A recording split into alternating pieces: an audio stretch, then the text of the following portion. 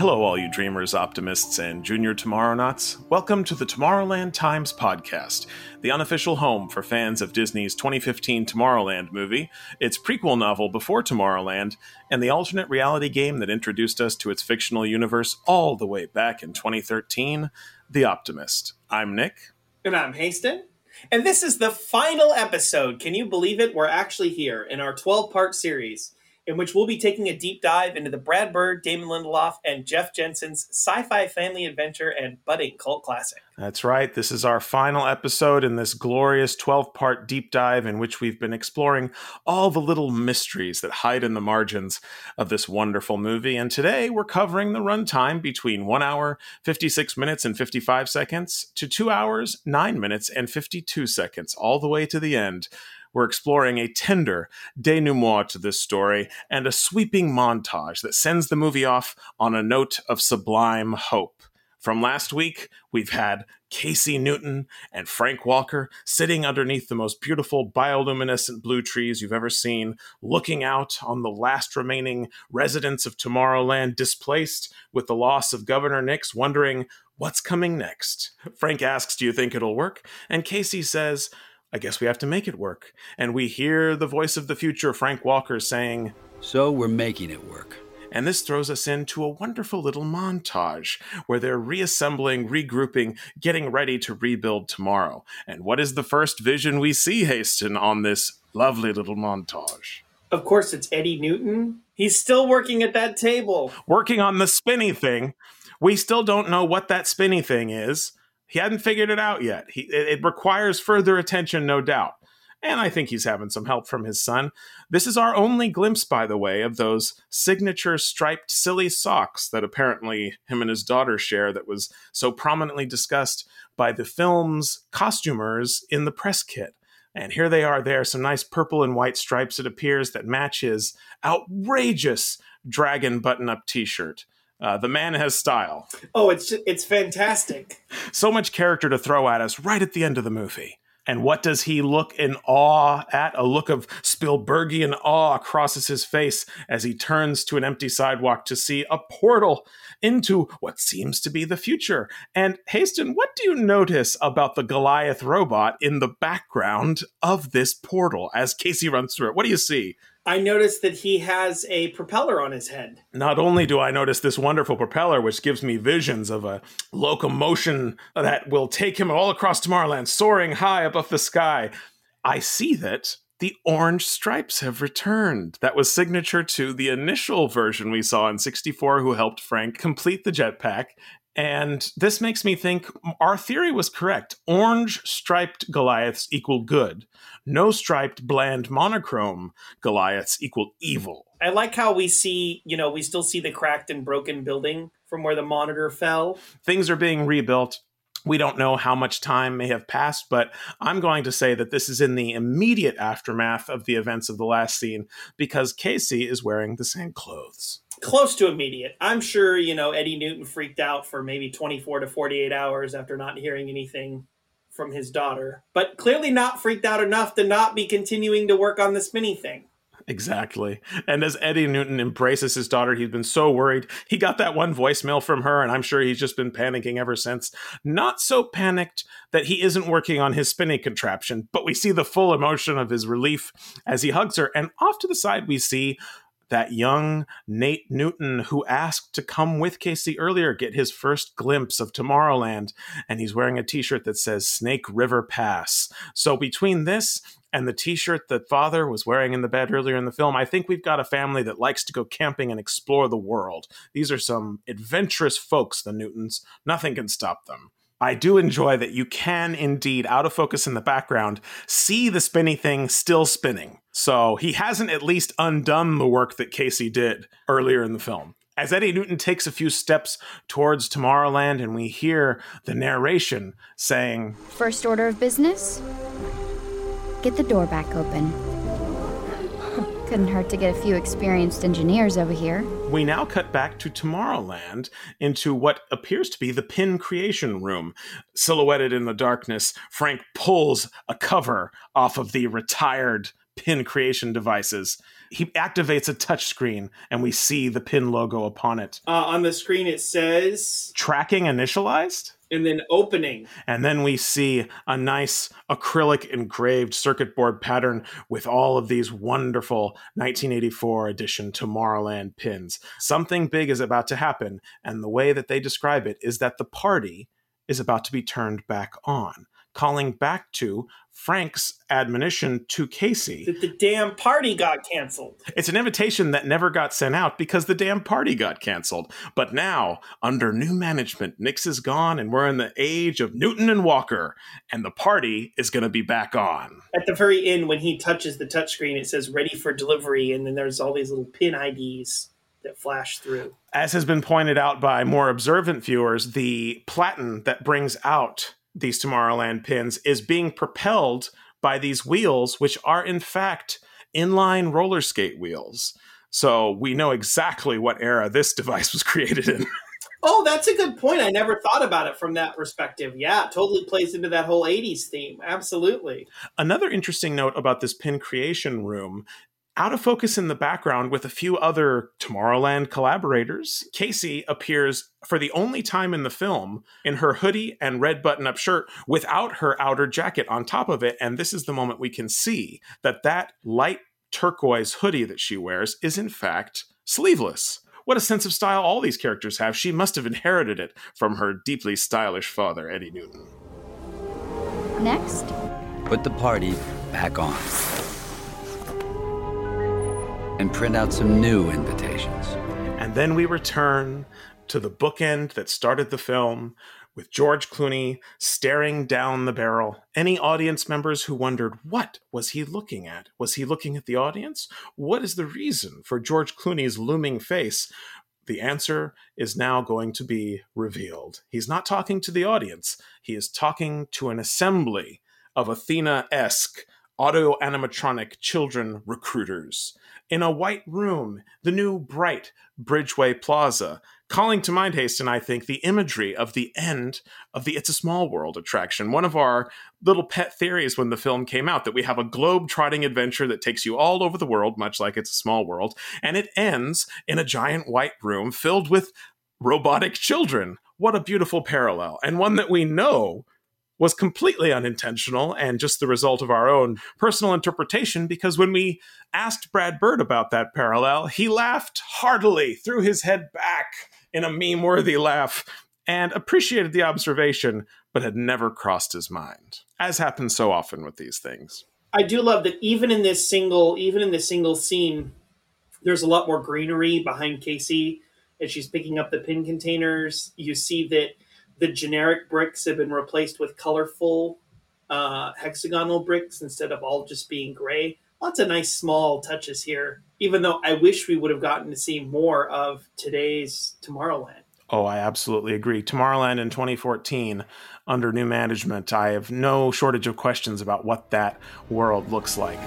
Which brings us to why we're here today. A year ago, it was all supposed to be over. We shouldn't even be here. But we are. It isn't hard to knock down a big, evil building that's telling everybody that the world's going to end. What is hard is figuring out what to build in its place. If we're going to do that, can't do it alone. And of course, young Nate Newton is standing with his father, Eddie. Eddie, by the way, fully decked out in a Tomorrowland mechanic-style jumpsuit. And is it just me, Hasten, or is Nate with his little bag strapped over himself looking a little bit like the robot recruiters? Does that boy think he's about to go out and give out Tomorrowland pins? I hope so. Not a job for human children, though.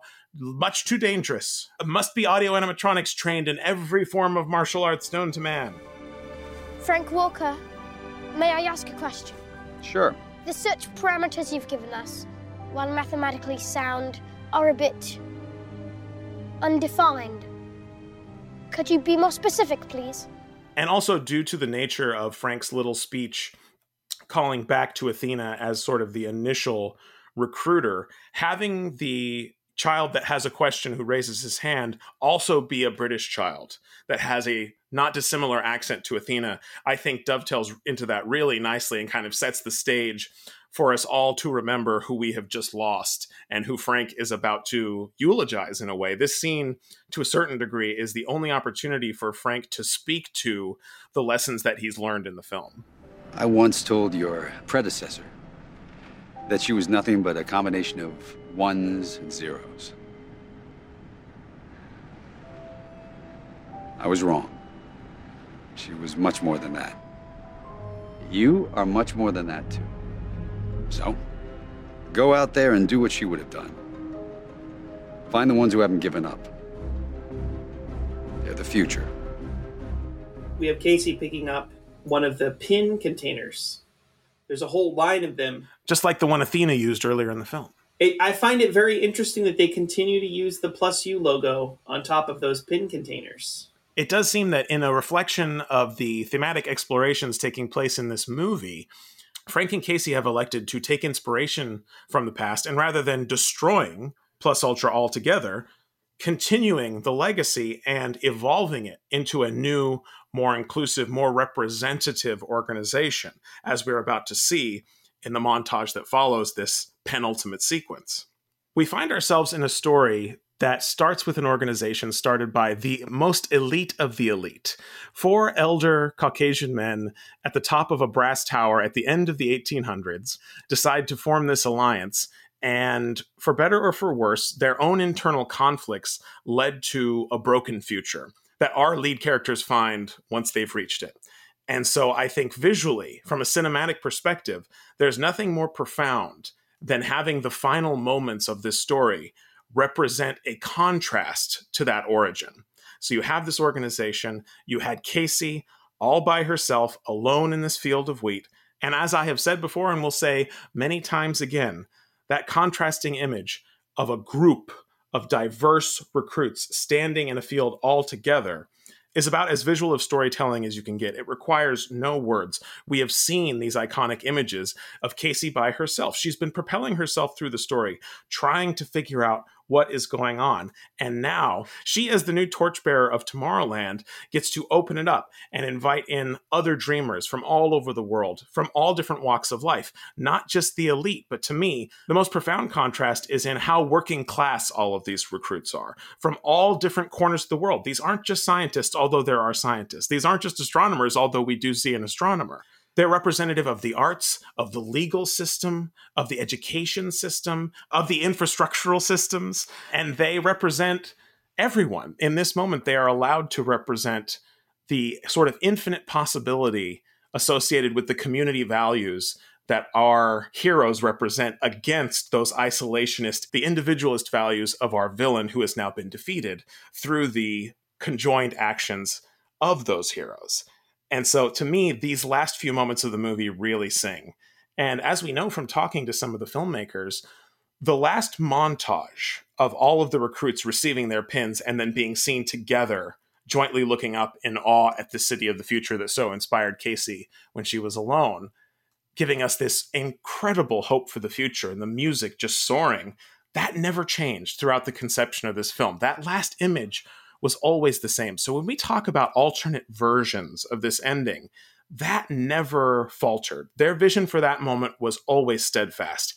It was the scenes that preceded it that tended to change. And so we do know about a few of them, but unfortunately, this is one of the lingering mysteries of Tomorrowland that we have really no clues as to what those penultimate scenes looked like. What we do know is that, of course, this bookend, with all of the recruits and Frank staring down the barrel of the camera, those were part of the reshoots. So there was some kind of scene here before the recruits were sent out that was potentially somewhat like this scene, but we really have no idea what the content of that scene reflected. It was not included in the version of the shooting script that we received from Damon Lindelof that had the reshoots in mind. On the Blu-ray, there's an Easter egg, which includes the original deleted scene for the ending. And in that scene, you have Clooney drive up in a Tesla. So I think given that he's in a Tesla, it's a great reference, but I also think that that indicates this is before the whole Chevy partnership. They pull up to 39A right at Cape Canaveral.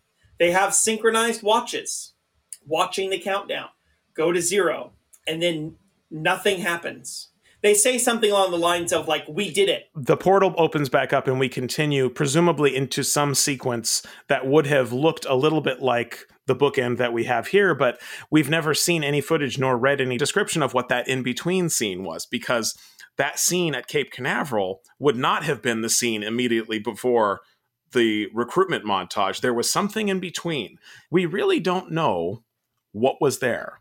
And perhaps one day there will be some light shed on that, but for now, we can only speculate.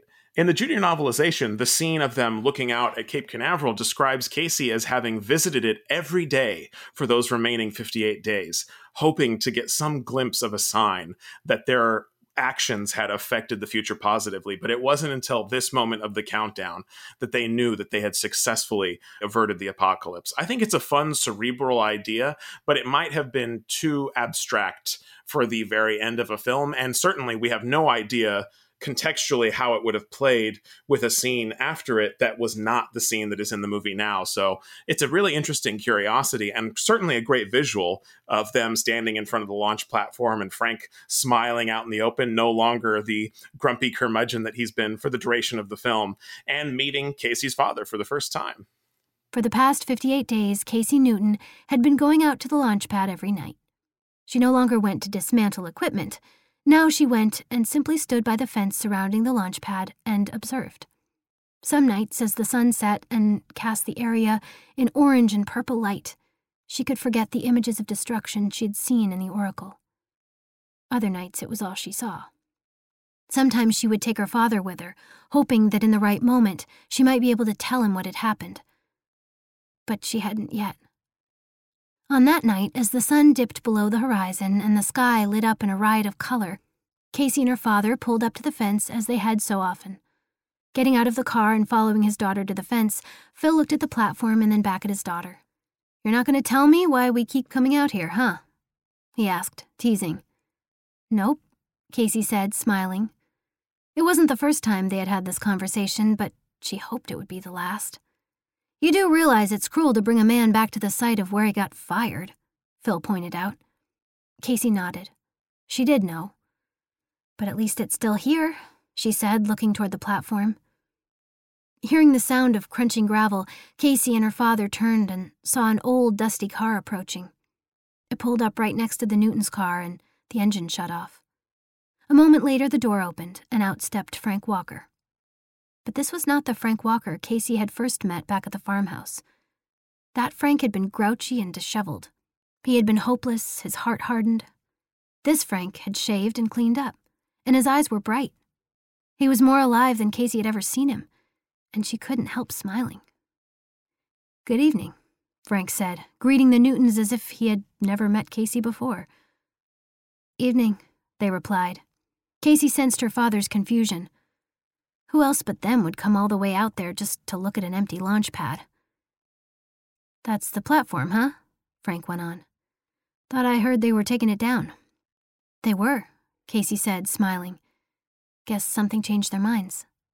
Frank nodded, a grin tugging at the corners of his mouth. He guessed something had. And speaking of something changing, he held up his arm, revealing a digital watch. A display flashed on it, counting down. 13, 12, 11. Almost didn't get here in time. Casey raised her own arm. She too had a digital watch, and it was perfectly synced with Frank's. 4, 3, 2, 1. Beep. Nothing happened. The birds kept chirping. The sun kept setting. The breeze kept blowing. It was perfectly peaceful. The apocalypse hadn't happened. Fate had been rewritten. "We made it," Casey said. She beamed at him, and he beamed back at her. Looking back and forth between the two, Phil raised an eyebrow. "I'm sorry," he said, confused. "Do you two know each other?" "As a matter of fact, sir, we do. Your daughter saved my life." Extending his hand, Frank Walker introduced himself. Phil shook his head, still unsure of what was going on. How had Casey saved that man's life? When had she saved that man's life? And why was he there now? Very aware of the millions of thoughts probably running through Phil Newton's head at that moment, Frank got to the point. Word on the street is you're a NASA engineer. Phil nodded. Well, sir, your daughter and I have been kicking around some ideas for a new project.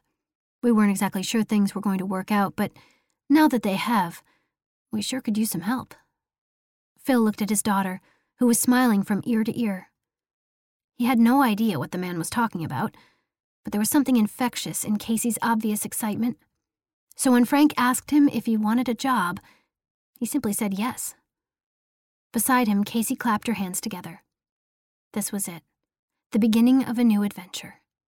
Because Frank and Casey were going to rebuild Tomorrowland into the world it had been, the world it should have been. They were going to find the best and the brightest minds from all over the world, young minds full of hope like Casey's. And just as Athena had done, they were going to recruit them.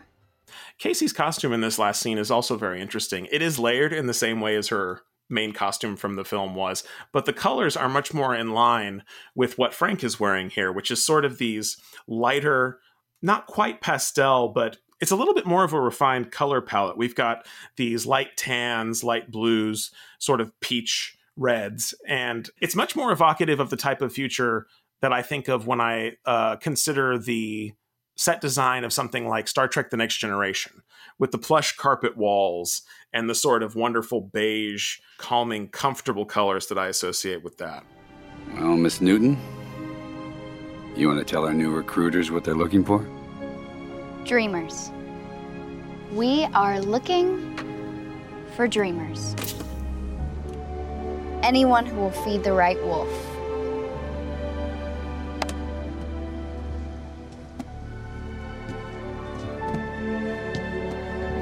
And then the pin cases are handed out to all the recruits who are about to head into the real world from Tomorrowland.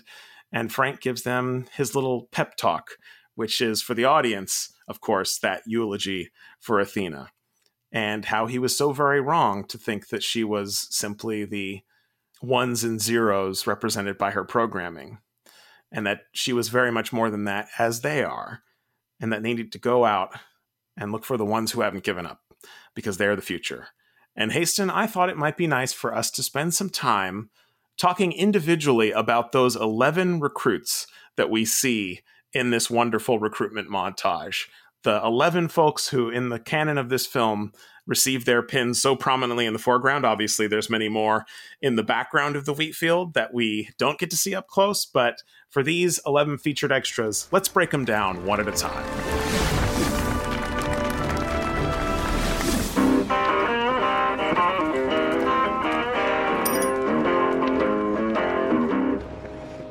The first recruit we see is, of course, the Tokyo street guitar busker, who is indeed credited in the credits for the film as guitar player, played by Takayuki Oki. He is on Instagram if you'd like to look him up, and he's proud enough of his inclusion in the film that his Instagram bio includes the phrase Tomorrowland guitar player. This single shot, which is supposed to be in Tokyo, actually takes place in Robson Square, Vancouver, British Columbia, Canada. So the next time you visit Robson Square, take a look for those steps and see if you see any glimpses of Tokyo. And if you love the beautiful sort of cobbled together look of that electric guitar, it was made specially for the production by a custom guitar maker by the name of Kurt Schoen. We'll link to his website in the show notes, although we must warn you, if you reach out to him asking for an exact replica of the one that he made in the film, he is unfortunately contractually unable to do that, as I have found personally, and Disney purchased that guitar from him outright. So we must assume that it remains still in the Disney archives to this day, and who knows, it just might show up in another Disney production someday.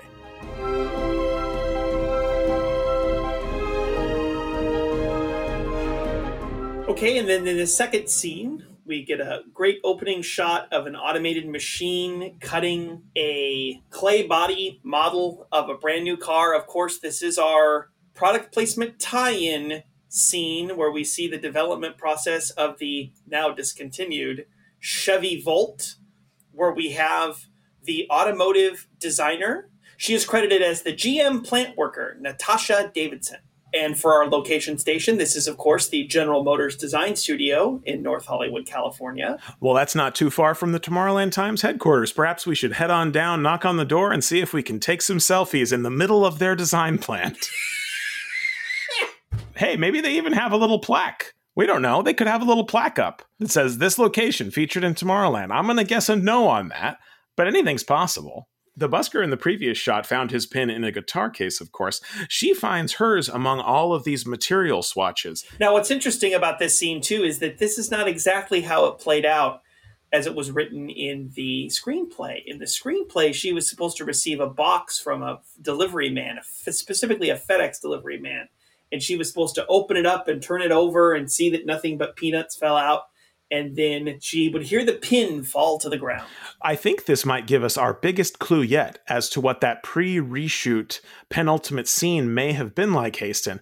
Do you get the sense that the inclusion of all of these adult delivery persons in the individual recruitment moments may indicate that the child recruiters, echoing the image of Athena as a young girl audio animatronic, might not have been the original intention for that scene? It is possible that Casey and Frank may have been addressing a room of adult recruits. We can't possibly say. But personally, for me, I enjoy that image of the assembled Athena 2.0 so much that any level of discomfort with the opening is more than worth it to have the version of the finale that we got in the end, which I think is heartwarming and wonderful.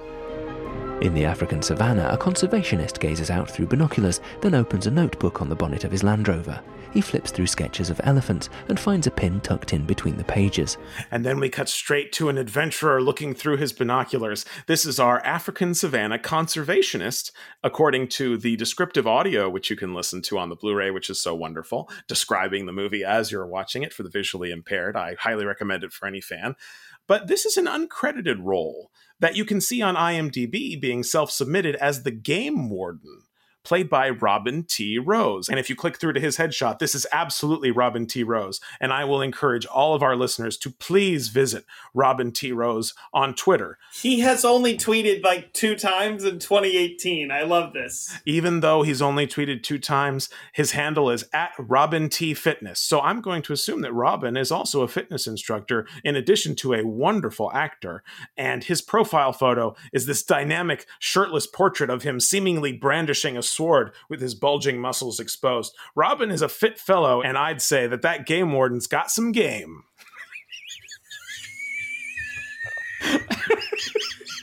So he brings down his binoculars and he goes back to the hood of his Defender and he flips open this blue Explorer log book. And of course, inside he turns the page and we see the Tomorrowland pin. But this observation log, I've tried to locate this particular model of observation log with this blue bound cover and the particular template of the pages that we see here. So if any of our listeners own one of these and can tell us what the company make of it is, we'd love to add this to the Tomorrowland Times collection. So we're putting out our feelers. If anyone can locate this observation log, drop us a line.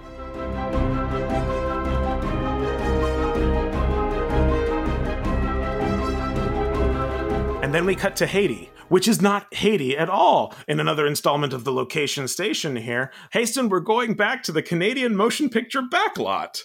Oh, fantastic. Though that's the place where they shot the Blast from the Past scenes. Who knew that right around the corner you could have a depiction of Haiti and a young woman planting a sapling on a street corner? Now, she is credited as Haitian woman, played by Liliane Leila Juma. And she finds her pin hidden in the soil of the tree that she's planting. So we've got a sort of arborealist angle to this particular recruit, which I think is a great transition from the sort of animal rights angle that we had with the conservationists before. So I love the throws that you experience conceptually. There is this blend. To me, this isn't a random assembly of recruits. There is some kind of family resemblance values that go through, at least in terms of their occupations, their interests, the world issues that they each represent. An interesting note in the Haiti sequence here, originally in the screenplay, this was not someone planting a tree. This was a young woman holding blueprints for an artfully designed, modestly sized experimental house. And she's giving final instructions to a group of laborers who are about to install solar panels. So as we had the windmill farm, also here reflected in the screenplay, this would have been a scene about solar power. And we also get another glimpse here of this pre-Athena Children recruiter, which was a man in a Hawaiian shirt, brushes past her as the young woman turns to a toolbox to grab a hammer and sees a Tomorrowland pin sitting next to it. Now, how did that get there? So with all of these mentions of perhaps adult recruiters, I think it is safe to say that the invention of the child automatons for the finale was indeed one done for the reshoots and not for the original conception of this finale. And as before, I'm so relieved that we eventually got there, because to me, it sets the perfect tone for the finale. But here's a twist. What if all of these men who were dropping off these pins and whatever, what if they weren't all of these? What if they were one guy? What if they were Frank Walker? Haston, you just blew my mind. Frank Walker in a Hawaiian shirt. Frank Walker in a trench coat. Where in the world is John Francis Walker? It would have been more like Frank Walker as Nick Fury. But you know what? That might not be the end of that idea, because Disney has announced a streaming series by the fantastic Ronald D. Moore about the Society of Explorers and Adventurers. And I hope he is fully aware of how perfect a post-credits sequence on the season finale would be, of a portal opening up and George Clooney stepping out of it to recruit one of the adventurers on that series. I'm crossing my fingers for that one. A judge finds a pin amongst her case notes, and a teenage street artist finds one amongst her chalks. And now cutting to next, we have our Hong Kong judge, which unfortunately we do not know the performer of, but we do pull into the location station once again, and we know this was shot at the Vancouver Art Gallery. Not a courtroom at all, the Vancouver Art Gallery. I've always loved the expression on this Hong Kong judge's face, so if anyone listening out there knows what performer played this particular role, please do write in. I would love to know. It's really unfortunate that only about half of these recruits have been identified, and I would love to have a sort of compendium of who played each of them live on the Tomorrowland Times website at some point. So this is a little bit of an area of ongoing research, because this judge finds the pin in her case notes, and then we have what the audio description describes as a teen street artist who is working in chalks, doing a little bit of a mural on a sidewalk, which depicts 3 children, presumably bathing in a giant clamshell. So I'm not personally sure of the potential relevance of that image to the Tomorrowland thematic structure, but if anyone listening has any theories, I'd certainly love to hear them. And then we see that same transition from the chalk artist to another person working with chalk in the same thematic duality of art and now science, which cuts to a university professor using his chalk to write down various math equations. I want to take a moment to really compliment these beauty shots on the pins. The props are extremely small. These pins are only 1 inch in diameter. So getting these really tight close-ups, they must have been so specific in how they staged these. And they're all just so compositionally expressive in the placement from scene to scene. And next up, another working class citizen. We have a windmill technician who, for the first time in this montage, actually has the pin pinned to something inside of his work briefcase. Which may indeed be the first instance of this 1984 version of the pin ever actually being used as a pin, because as we all know, Casey's version had no pin on the pin back of its pin. So this man is a real trailblazer when it comes to Tomorrowland pins. Now, much like the Hong Kong judge, this windmill technician and the university professor and the teen chalk artist before them, all of these performers are unknown. So please do, if any of you recognize or have any connection to any of the extras that appeared in these scenes, please do reach out and let us know. We would love to know who they are, and maybe even invite them onto the show to tell us their story. A workman at the wind farm finds one in his toolbox, and a ballerina finds one pinned to the ribbon of her ballet shoe. From one pin to another. Now we have our ballerina who, taking a rest, finds the pin pinned to the strap of her ballet shoe. And we do know, even though she is uncredited, thanks to a self-submitted credit on IMDb, that this ballerina is played by Alexandria Kay. And what a fantastic little cameo to have on your resume.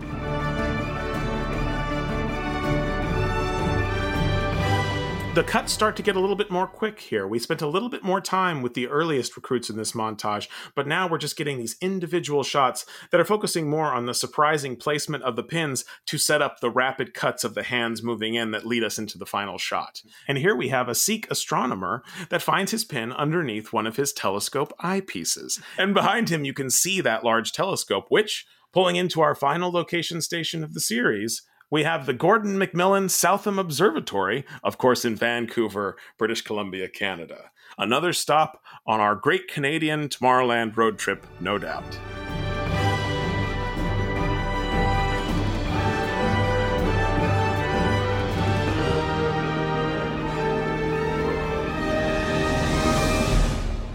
The 11th and final recruit we only get a brief moment with, this backpacker in the middle of what seems to be a rainforest, finding the Tomorrowland pin on this elevated tree stump, reaching in, and it is her reach that propels us into that rapid cut of all of the hands that we've just met now reaching in to touch, because we know what happens when you touch these Tomorrowland pins. The movie has thoroughly established that, and then boom, there are the hands of the first recruit we met, the Tokyo guitarist, picking up the pin. Oh, and when he touches it, the wheat appears around him. This is a pretty miraculous visual effects transition here, because this shot could not have been done in the moment. And so there is a transition occurring here when we pull up from that grab into him peeking out over this view of all of these people. And I think only those in the deep background are digital additions. Everyone you're seeing in the foreground, in the midground, was actually in that field on that day. And if you read some of the behind the scenes documentation, you'll know that in order to stage this shot so that there weren't tracks through the pristine wheat field, they had to carefully walk out in order to frame the shot and light the shot with these individual place markers to tell each extra where they would stand, because they didn't want people walking back and forth while they were doing their setups. And so they had those, and then at the last minute when they were ready to roll, they brought everybody in and they all did their little reactions. And it's just wonderful to look through moment to moment and see everyone's reactions as that camera cranes around them into the final shot, revealing Tomorrowland on the horizon.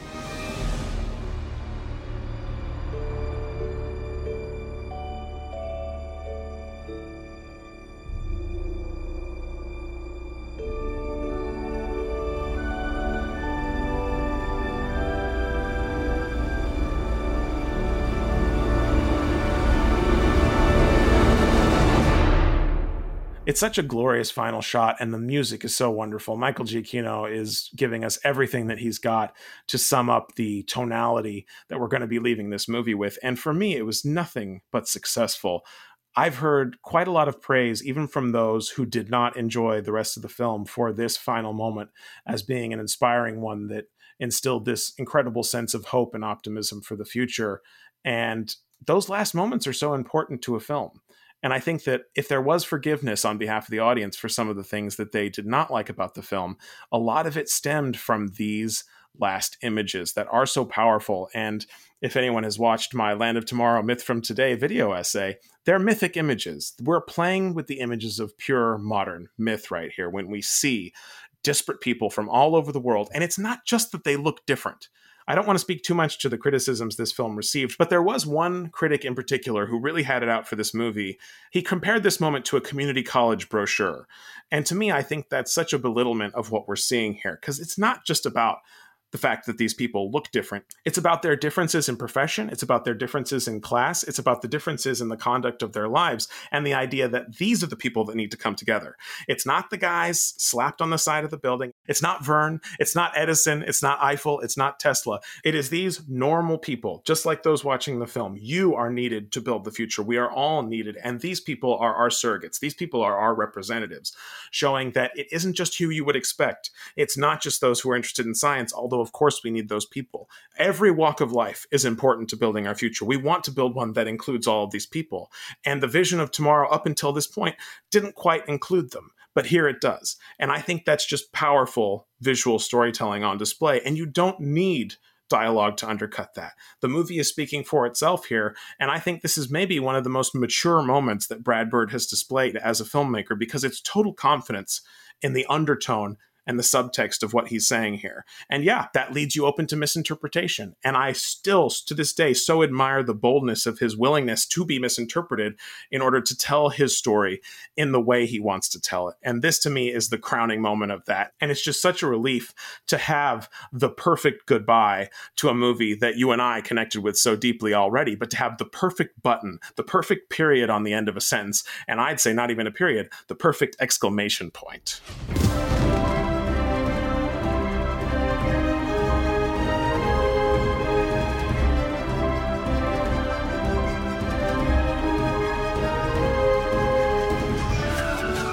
With the final thud and cut to black of Michael Giacchino's score, we go into a beautifully animated ending credits sequence designed again by Ewan Company, who did the opening credits for the film. I love these credits, Hasten. These credits are very, it's very Horizons at Epcot. It is a history of the future with so many great little references and Easter eggs and, things tying all the Disney pieces together, things tying the World's Fair connection pieces together.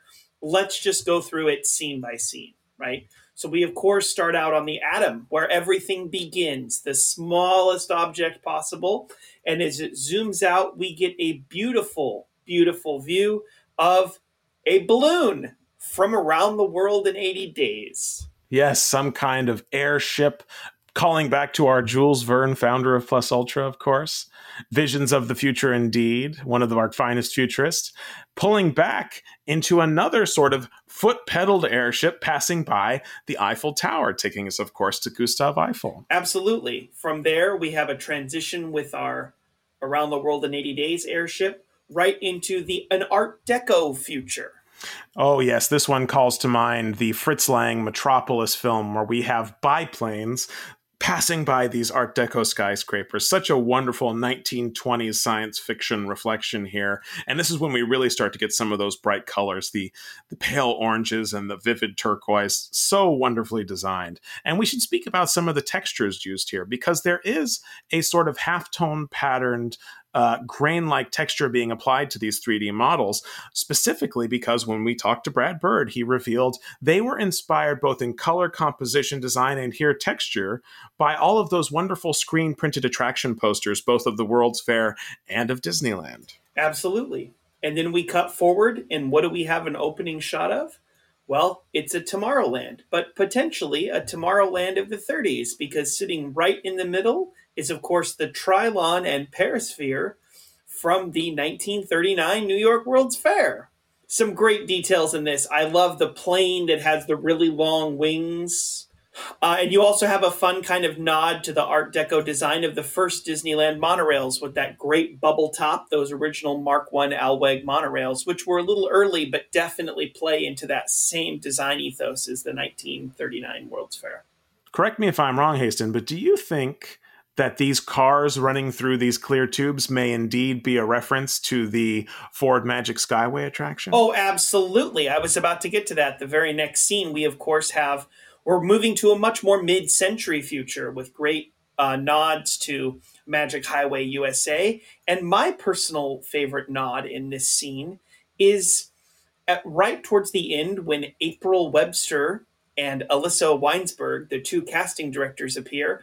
On the left, you have the design of the topper of the Tomorrowland Terrace restaurant at Disneyland, of the stage that rises up. Oh, how fantastic. An icon for anyone who's visited Disneyland's Tomorrowland. Absolutely. I love that it was restored back to its original glory about 10 years ago, and it's what the new entrance of Tomorrowland at Disneyland is going to be based off. It's just fantastic. From the ground, we tilt up with a young Frank Walker in his jetpack, in animated form, of course, passing up into George Clooney's pre-title credit. Yes, and then from here we cut to the Tomorrowland logo. And that pulls back into a more modern day vision of the future, I think was appropriate to say. We've got the swooping arches and the monitor designs that we see reflected in the film itself. And there's a little Casey Newton, and the wind tosses her hat off because, she's let go of that hat. We've seen the film. Tiny little Athena joins her as we're swooping in and out of these fantastic arches. Jetpack people flying all over the place. And of course, we have one subtle Disney reference in the background. Of course, you can see Spaceship Earth in the background. Oh, yes. Space Mountain might be trying to pull focus from everybody, but anyone who loves futurism with Disney sees that Spaceship Earth geodesic sphere and their heart soars, one of the greatest attractions of all time. Then we return to the Atom, of course, which turns into the 1964 version of the Tomorrowland pin. And there's this wonderful animation of each pin connecting with a thin line into a gigantic web of dreamers across the globe, including both the 1964 and 1984 designs for the pins. So a little of the past in hand with the present. Reflecting again that thematic statement of being inspired by the past, taking your inspiration from it, but not falling victim to it, and still dreaming of an evolution of those ideas, bringing them into the modern day through new, more inclusive, more community-based values. What could better illustrate that than this connected web of tiny Tomorrowland pins representing the dreamers who wear them, turning into a map of the Earth itself, spanning the entire globe, no one left out. And then we move into our traditional credits, and there are a few fun ones in here, so I thought it might be fun to watch the credits and call out some of those names that we notice. In our first episode, we talked about the beefy cop. On a musical note here, there is a track from the film that occurs while Casey is talking on the phone to her father that was not included on the official soundtrack, nor indeed on the leaked recording sessions. So even though it's not the full version of the track, and it is pitched slightly differently here, this is our only taste of that particular piece of music for the film right here in the credits music.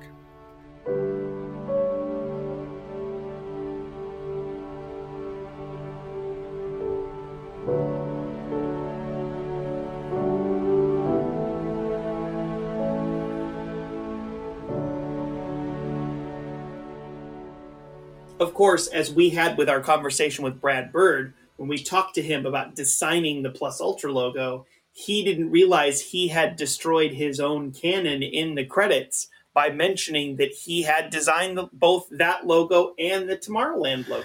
Yes, indeed. He didn't think back to that 1952 box, the illusion of which had been preserved for so very long. And having a little credit in here that says Plus Ultra logo designed by Brad Bird, which reaches all the way back to the supposedly authentic 1952 box, whose label was stamped with that Plus Ultra logo. So presumably, if the fiction of that object was true, there would be no interest in defacing it with this logo invented by Brad Bird so many years later. And he was a little bit embarrassed to have heard that, but I think by that time, anyone who had really been paying attention to the fiction of the 1952 box already knew that it was curated by the production as a way of describing its inspirations. But there was a little bit of trepidation, because even though the fans may have uncovered that knowledge, there were still a few executives at Disney who thought that box was real. Damon and Jeff could do refrigerator boxes. They could do the biggest box ever and have fun and spin theories and do that forever. I'm just sitting there going, I'm never going to be able to pull this off. I'm going to be the guy that blows everything that you do by saying the wrong thing that shatters whatever illusion you're trying to do. And I'm just saying, I'm just going to make the movie, okay? Yes. You guys figure out this alternate universe and man, now I feel terrible. No, I feel like it's the terrible egotist. No. You must put that I designed the Plus Ultra logo. And then, of course, later in the credits, we get another interesting reference to a deleted scene, right? Obviously, if you have the Disney Movies Anywhere, or as it's now called, just Movies Anywhere, special credit scenes where they shot on location at the Carousel of Progress, we see in the credits there's a special thanks to the Walt Disney World Resort, even though those scenes that were filmed there never appeared in the final film. Indeed, and not many of the deleted performers got the same respect, because a lot of them did not warrant mention in the credits, and you'll have to go to IMDb to see them. And as I was researching for our recruits, I noticed that mysterious economy teacher that was not included in the montage but was in the screenplay, and we weren't sure if it was filmed, indeed was, because both the teacher performer and some of the background students listed themselves on IMDb. So somewhere out there is indeed footage of Casey in her economy class as part of that escalating montage in the Casey versus Zeitgeist scene. Anyone who's dedicated to sitting through the credits of modern films knows that there's very rarely one special effects company that works on any major blockbuster, and this movie is no exception. ILM was not the only company that worked on it, and you can see some of the other collaborators listed here. A movie of this size, with as many special effects shots as it has, really can't do it under one roof anymore. In the old days, that was possible. The movies did not have as many shots. This one has invisible special effects work throughout, not just the big banner Tomorrowland Future Moments, but everywhere in the movie. In addition to thanking the Walt Disney World Resort, I do love that when the credits show filmed on location, the final location listed is indeed Tomorrowland itself. which may play into some of the young folks that write into our podcast asking if the Plus Ultra Society is a real secret society. And if you're listening here, I hope that we've made it clear that Plus Ultra was a fictional organization created by Damon Lindelof, Jeff Jensen, and eventually Brad Bird when he joined the project specifically for this film. And if you would like to feel the belonging of such an intriguing society, I do suggest you build it yourself. And if you're just asking for my advice, maybe don't make it a secret.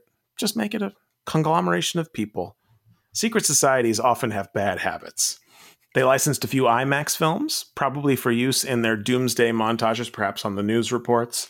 In addition to eBay Incorporated, of course, we know prominently, we did a whole episode regarding its inclusion in the film, and even the Getty Images. You can't make a movie without crediting Getty Images these days. Of course, you've got elements that were courtesy of Sony Entertainment America, was of course the PSP. Oh, how can we forget the PSP? Absolutely. Played with both our... young Nate Newton. And? The NASA security guard sitting in his shack, who sadly, I think, still lost his job. Still feel bad for him. That was early in the film, and we're in the credits, and I'm still thinking about that guy. Of course, elements from your life and Star Trek, courtesy of CBS Television Studios. Can't say I remember where exactly that would be in reference to, but I'm going to say those are probably clearances reflective of the contents of the Blast from the Past store more than anything.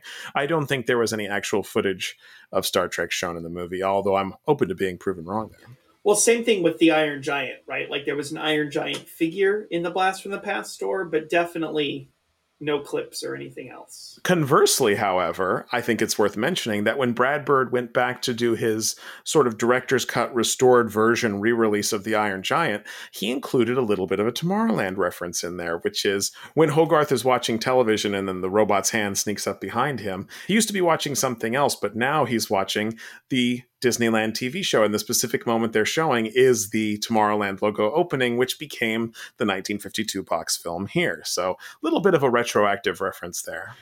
In the final logos at the bottom of the film credits, which show us obviously the Dolby Atmos and Dolby Vision logos, which this film, as we've said before, is the very first Dolby Vision high dynamic range theatrical release of all time, and hopefully we have a home video release that allows us to watch the movie once again in Dolby Vision. That is yet to happen. We also get a little bit of text that says prints by Photochem, which means the actual release prints for the film. So even though a lot of theaters have switched over to digital projection, some still show movies on 35mm, and indeed a few of them were struck for this film. I was lucky enough to go out to a second run theater and see Tomorrowland projected in 35mm. And, you know, there are collectors of those prints out there, and they don't always end up back with the studio. So if any of our projectionist listeners have held on to a 35mm print of Tomorrowland, we would love to make you an offer on that.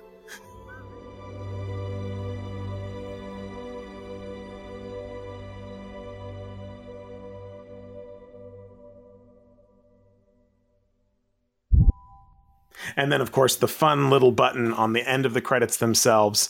After the words distributed by Walt Disney Studios Motion Pictures, we see a floating Tomorrowland pin, seemingly a static image, but then a hand reaches into frame, touches the pin, there's a flash, and we see the final Disney Pictures logo before fading to black. And the film is officially over.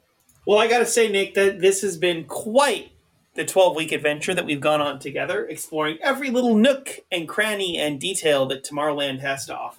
Hasten, thank you so much for joining me on this little adventure, and thanks to everyone for listening along. This has been so wonderful, and I thought before we leave, we should just talk about how we thought we did and what's next.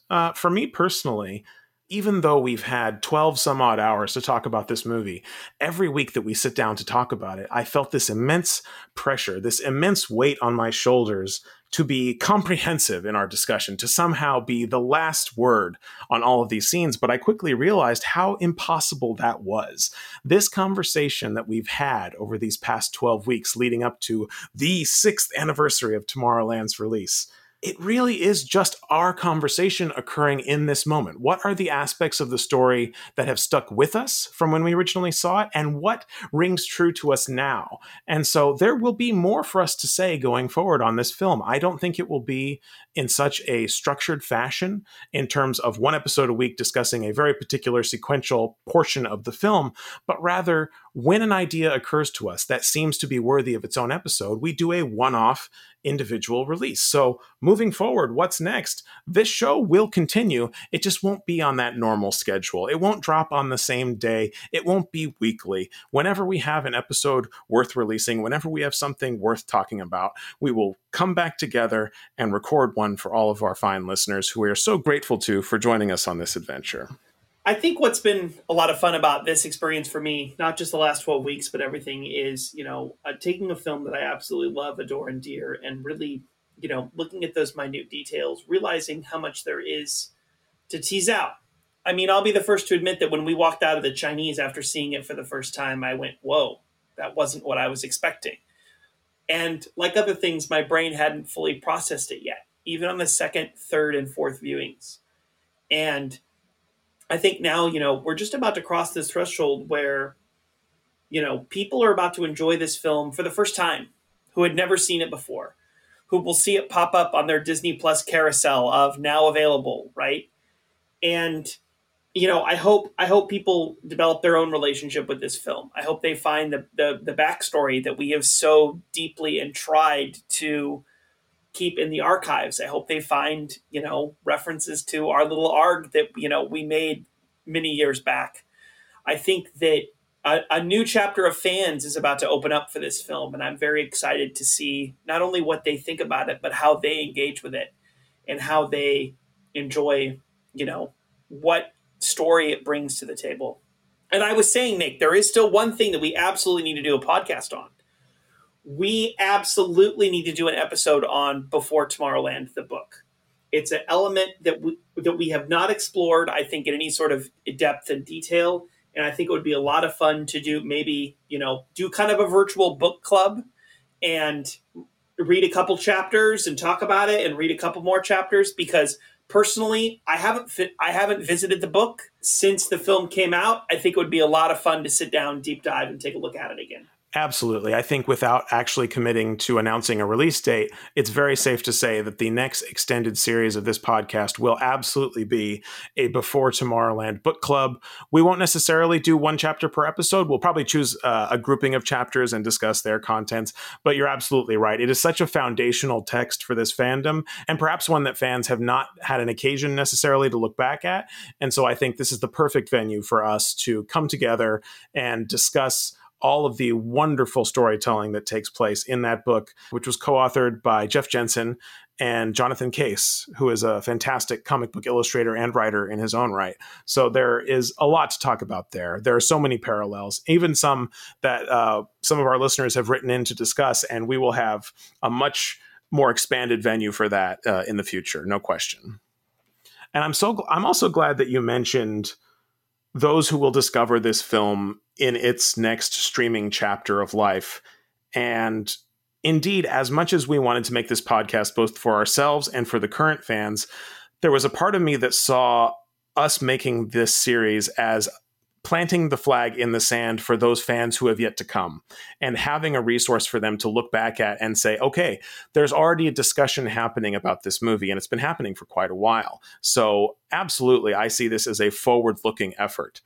As much as we discuss the film off the air, this is a way for us to go on record and have that be an invitation into the fandom for those who haven't discovered it yet. And as a way of making it a little bit easier for those future fans to find our podcast, it has come to my attention that it is helpful for our listeners to rate and review the podcasts on particularly the Apple Podcasts platform, which is where most of our listenership comes from. I thought a great way to do that would be to read on the air the couple of reviews that we've already received, with a pledge that if you leave a review, we'll go ahead and read it on the air for you. Our first Apple Podcast review came from Smelly Cat 194 all the way back on May 22nd, 2020, when we had our initial Speculating Futures Past look back at The Optimist. Smelly Cat 194 writes, So awesome reliving the optimist and anticipation of Tomorrowland. The podcast is so well produced, just like every Tomorrowland Times production.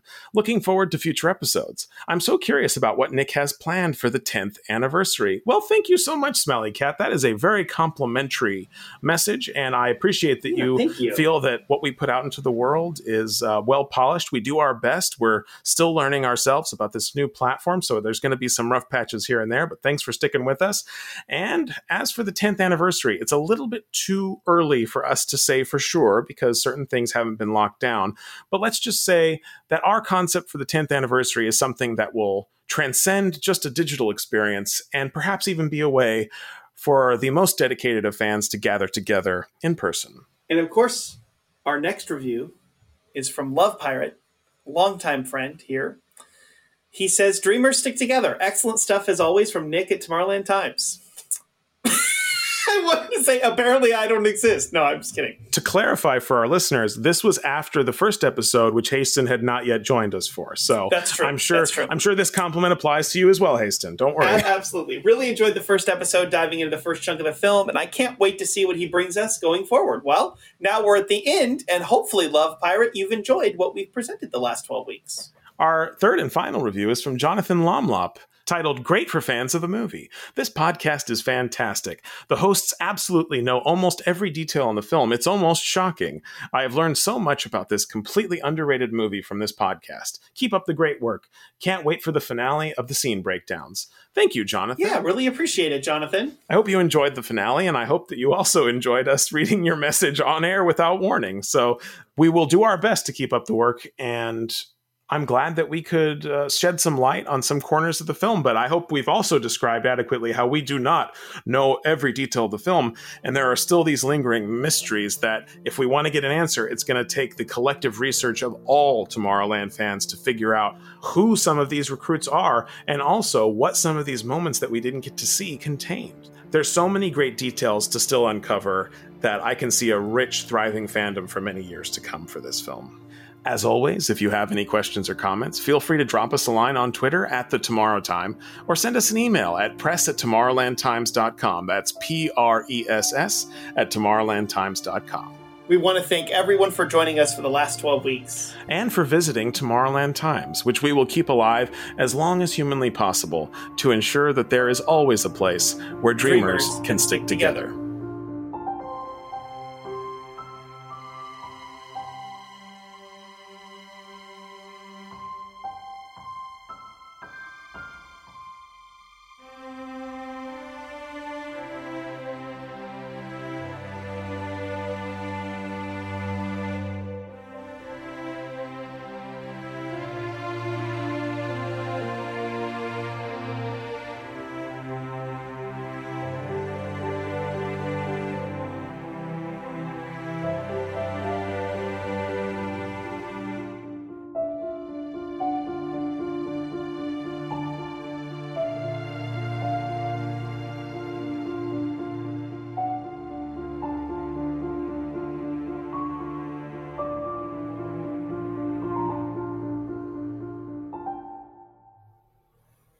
All right, Haston, without thinking about it, who's your favorite recruit? The backpacker. The backpacker is honestly one of my favorites because I think we get so little with her. There's an air of mystery in my mind. But unfortunately, I might be biased by his Twitter image. I have got to go with the conservationist in the African savannah. This guy clearly has a story to tell.